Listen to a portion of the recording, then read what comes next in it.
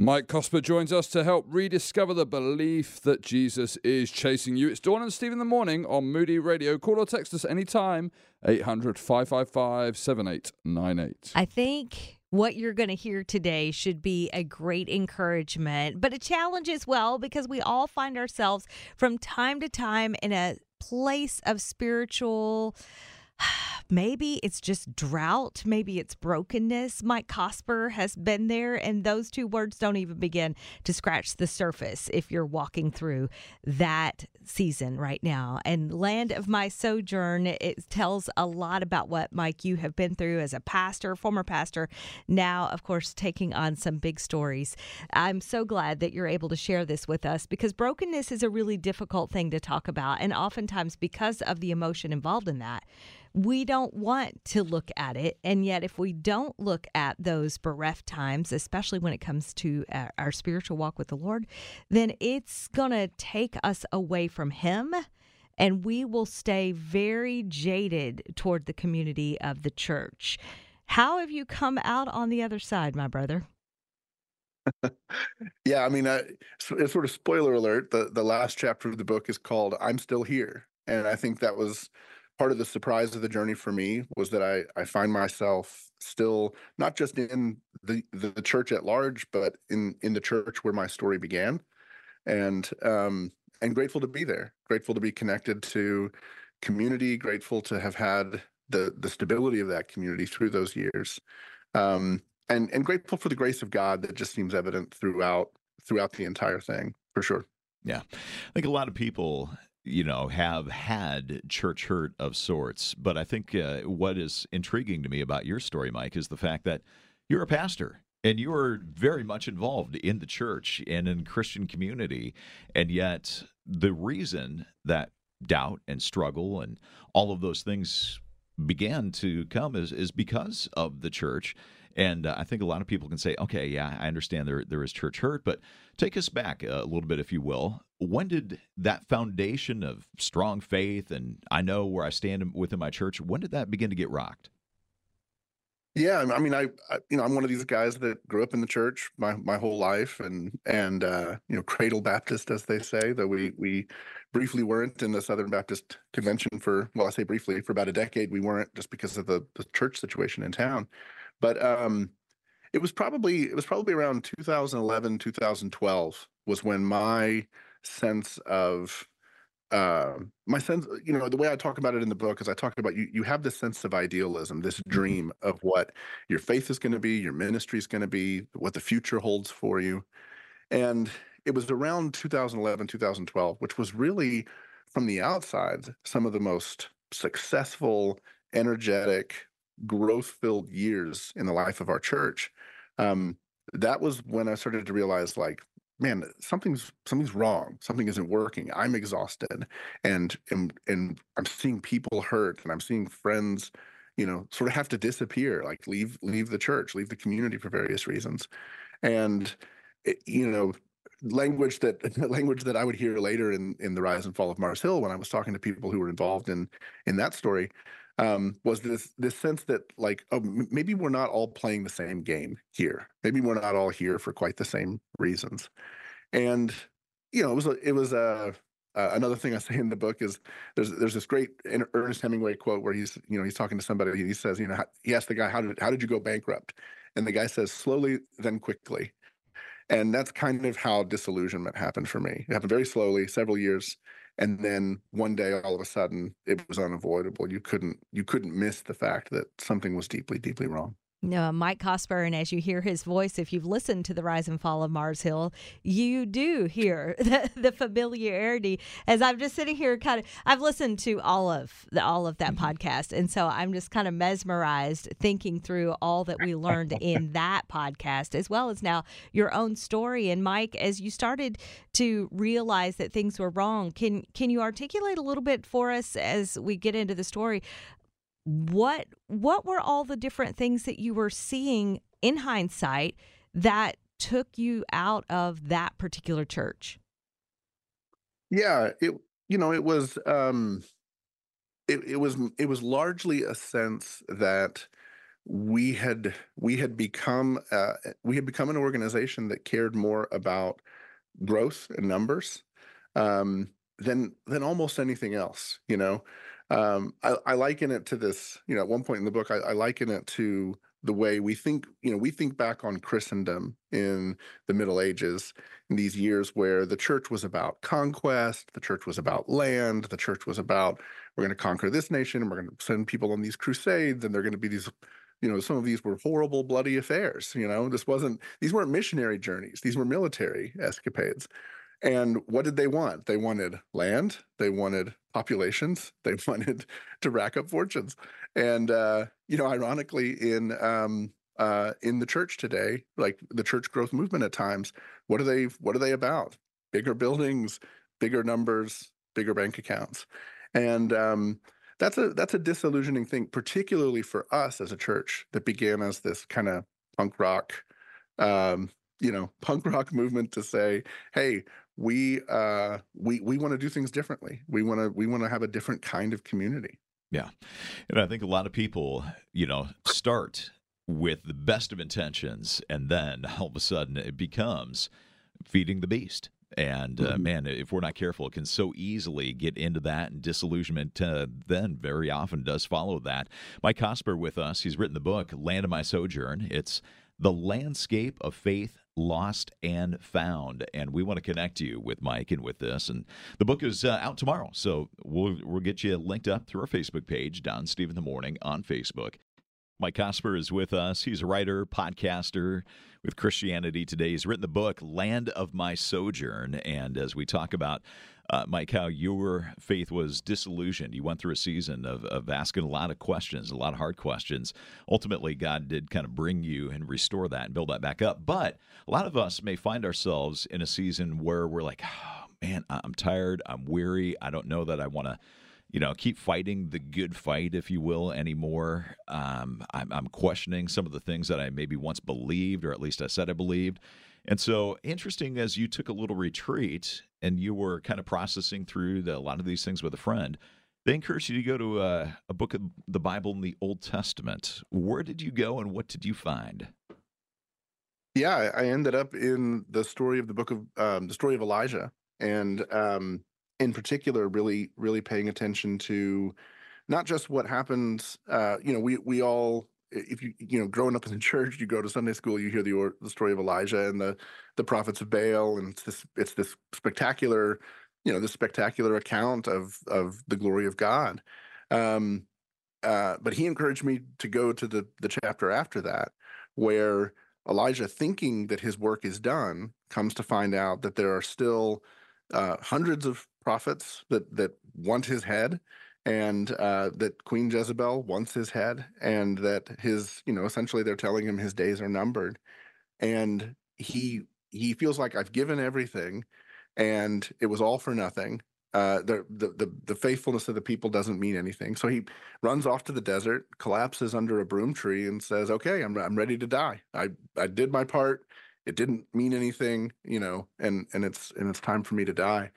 And what's so remarkable about that story is is God's gentleness with Elijah and how he responds to him in that moment. Because the first thing he does is just deals with his body.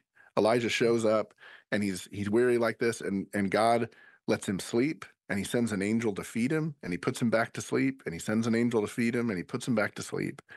And then even after that, there's this long journey that where God then invites him to go to Sinai and encounter him there. And when he shows up in the cave, he asks this question. He says, "What are you doing here, Elijah?" And I think it's just a beautiful question. It's kind of like Jesus in the Gospels, who continually, when he encounters people, looks at them and says, "What do you want?" And it's this question of desire and this question of invitation. And to make a long story short, I mean, I won't preach the whole sermon here, but essentially, God is saying to Elijah, first of all, you don't know what you don't know. You don't know the work that I'm doing that's still ongoing, and second of all, I'm not finished yet. I'm not finished with you. I'm not finished with my people. But the encounter that he has is this encounter where there's all this noise, there's fire, there's an earthquake, there's a storm, and then God actually shows up in a whisper. And what came out of that story for me was this transition where, in my ministry life and in my ministry career, it was all about the big and the grand, the spectacular and and the achievement and the things that I could point to. Um, and in many ways that was true for Elijah. It was these incredible things he could point to. And yet what matters in the end, what matters on the other side of Sinai, what matters on the other side of that failure, that exhaustion, is hearing the voice of God in the whisper. And I think that's a midlife transition for a lot of Christians, for a lot of people. I think it's a very normal experience to come to this place where you go, man, I'm exhausted and nothing works anymore. And I don't know why I'm here. And then God shows up and shows up in this not grandiose way, like in a way that's truly and sort of in contrast to the grandiose. And that's a deeper invitation that I think he has for all of us. He does have a deeper invitation, Mike, for all of us. And I wonder in this journey, as you found yourself just broken and disillusioned, dry, and wondering, Lord, where are you? Was there ever a point in that journey where you realized where you had fallen short and you had to ask the Lord just to not only create in me a clean heart, but was there ever a time of repentance that you needed to say, I got it wrong? For certain. And I think that's one of the things I labor for in the book, is to make sure, it'd be very easy. And I think this is a temptation for a lot of Christians who come out of difficult church situations, is to walk out and say, it was all that guy's fault, Um, and frankly, it was one of the things I admired in making the Rise and Fall of Mars Hill, was how quickly so many of the people that I talked to who were part of the leadership of that church, how quickly they were able to say, it was me too. Like, I wanted this. Like, I wanted the power, I wanted the glory, I wanted the success, I wanted the rest of it. And so, yeah, it's very easy for me to look at it and say, partially it was the idealism, and partially it was, oh gosh, I don't even know how to phrase it, um, but yeah, essentially to say, absolutely, the repentance was all the way through the entire experience. The accountability that we have in our walk with Christ and his grace to meet us even in our brokenness.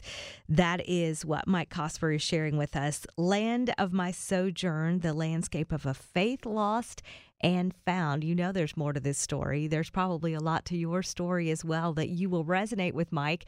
Connecting you through our Facebook, easy to find, Dawn and Steve in the morning. We all find ourselves from time to time questioning our faith and looking to the Lord for big answers, maybe even skywriting. And sometimes he'll do that for us. Other times he'll just gently bring us back to his word and who he is. Mike Cosper has been on his own journey, and I love the title of the book, Land of My Sojourn, the landscape of a faith lost and found. And you may know Mike's voice from The Rise and Fall of Mars Hill, the podcast that kind of brought your name to a different level in Christendom, Mike.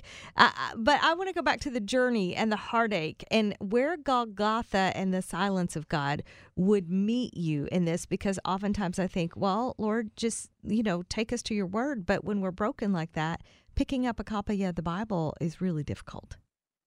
Mm-hmm. Yeah. It's funny. I had a conversation with somebody a couple months after I'd finished writing the book, and it was one of these things where you hear something and you go, "Gosh, I wish I'd heard that when I was writing the book," because they put it so perfectly. He said, I read the book, and my reaction to it was, that what you're saying here is, uh, your dreams are going to break, and it's going to be terrible, but it's also going to be the best thing that ever happened to you, right? And I was like, that's the book. That's the point, stop the presses, whatever. But, but I, but I think that's kind of, so that's that moment that the dream breaks is so critical. And so part of what happens with the book, what I'm doing with it is it's sort of part memoir. And then parallel to that, I'm really looking at the life of Peter, and then Elijah is in there. It was kind of a weird thing that happened where I started with Elijah, and then it was the transfiguration that brought me to Peter, because there's this crossroads where Peter, in the most glorious part of the life and ministry of Jesus, is the transfiguration, and Elijah's right there. And it was something about Elijah being there in that moment that suddenly Peter's story started to make sense for me in a new way, because I understood Elijah in this hero story as well for so much of my life. So you imagine Peter in this place where he's grown up longing for the liberation of Israel from Roman occupation.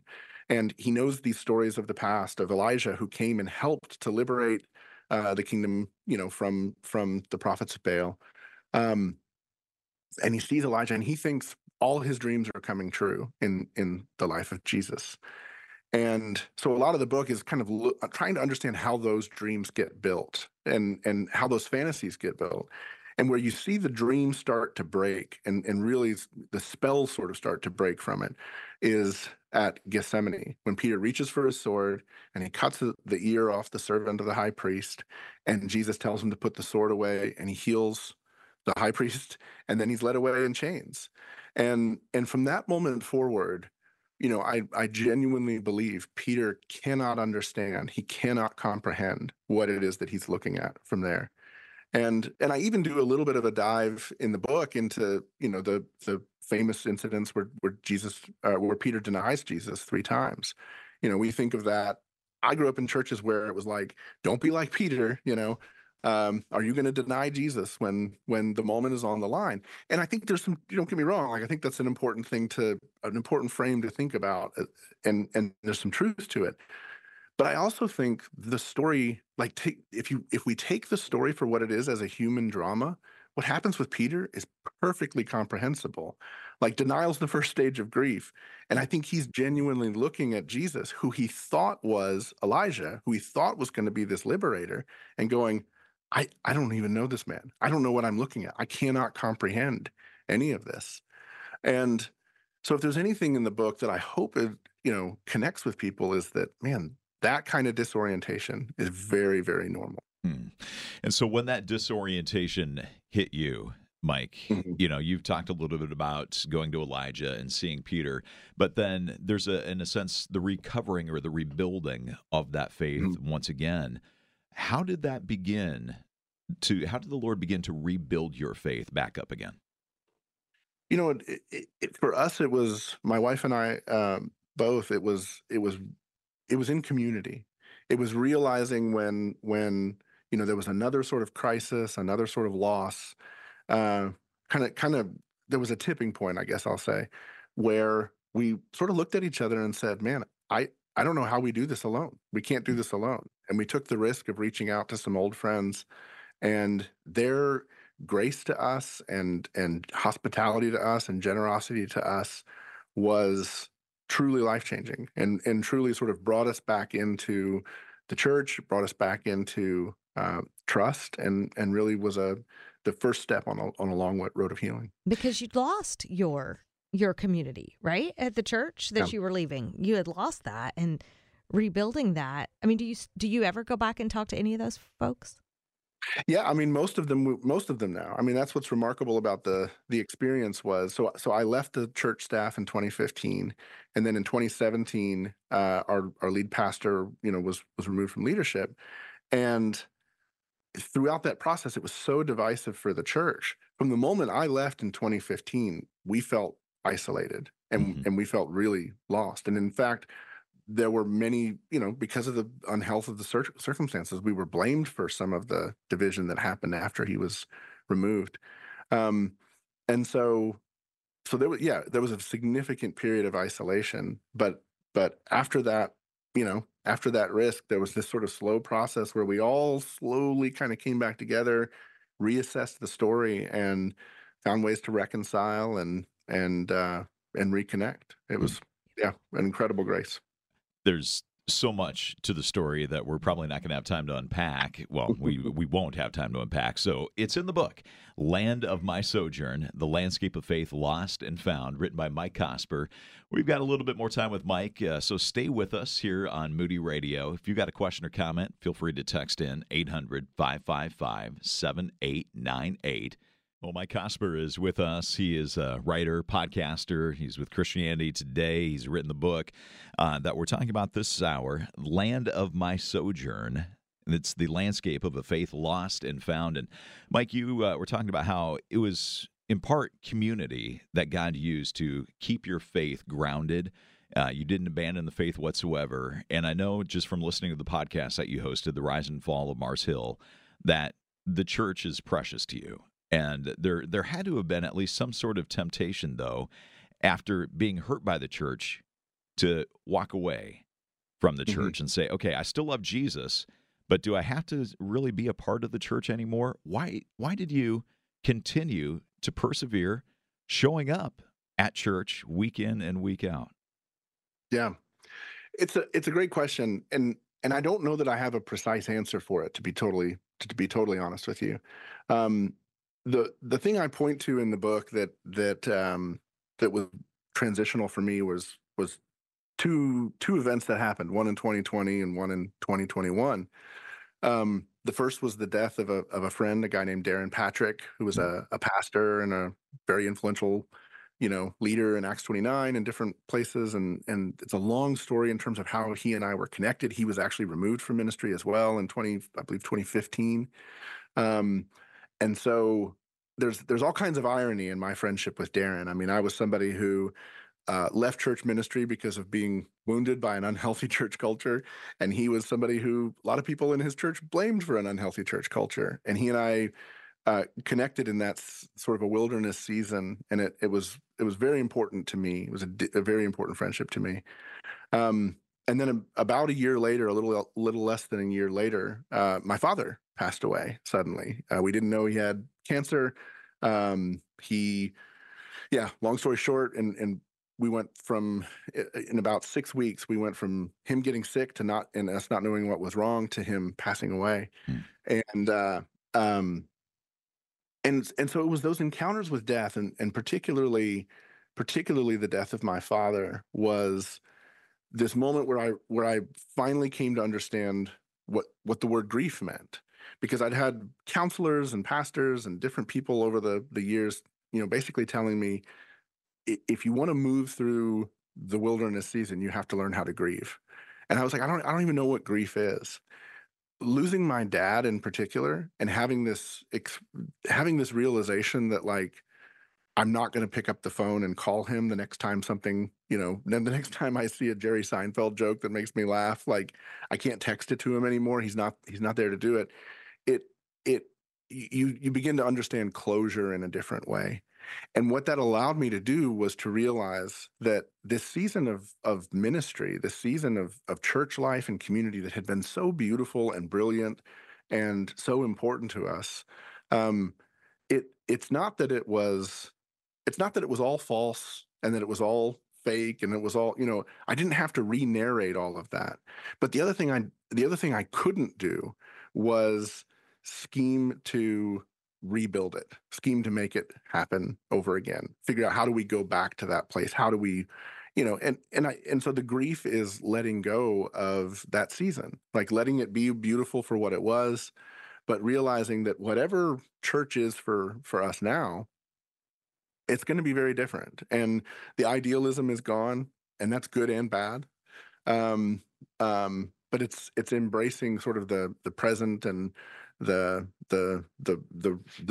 embracing the present for what it truly is. I appreciate that you have taken on your story and what God has woven through teaching you and meeting you in these dark times, Mike. And yet telling that story is so very important. I think often we're still learning that we have to confront some of these things, own up to where we need to own up and repent, and also acknowledge, hey, these folks hurt me. And I need to be able to grieve that as well as process the forgiveness. And I know you would probably say, yes, that's super important. But there are many of us that have been hurt by church that are still like, nah, I'm just leaving. What would you say to that person? Yeah, I mean, part of it is that it's hard to understand the idea of being a Christian without community. The church is a body. The church is, one body, many parts. I mean, there's all the different illustrations, and the church has always been, kind of jacked up. Like Paul's letters, Paul doesn't write to happy, healthy churches where everything's going great very often. Maybe the book of Colossians, might be the one example. But even there, he's going, I'm going to sort of, Dallas Willard said that's the one where he backs the truck up and drops the whole load all in as dense a thing as possible, because he's worried about making sure that they understand the gospel. Community is difficult, it's messy, and we need to lose the idealism, but we also need each other. We need the friendships, because ultimately the friendships were the things that endured beyond the hype and success and excitement of a big growing church. Mm-hmm. Oh, so very true. Well, Mike Cosper tells his story in Land of My Sojourn, the landscape of a faith lost and found. And we have connected you to it through our Facebook page. It releases tomorrow, but what a powerful story, and grateful, Mike, for your time. It is Dawn and Steve in the morning.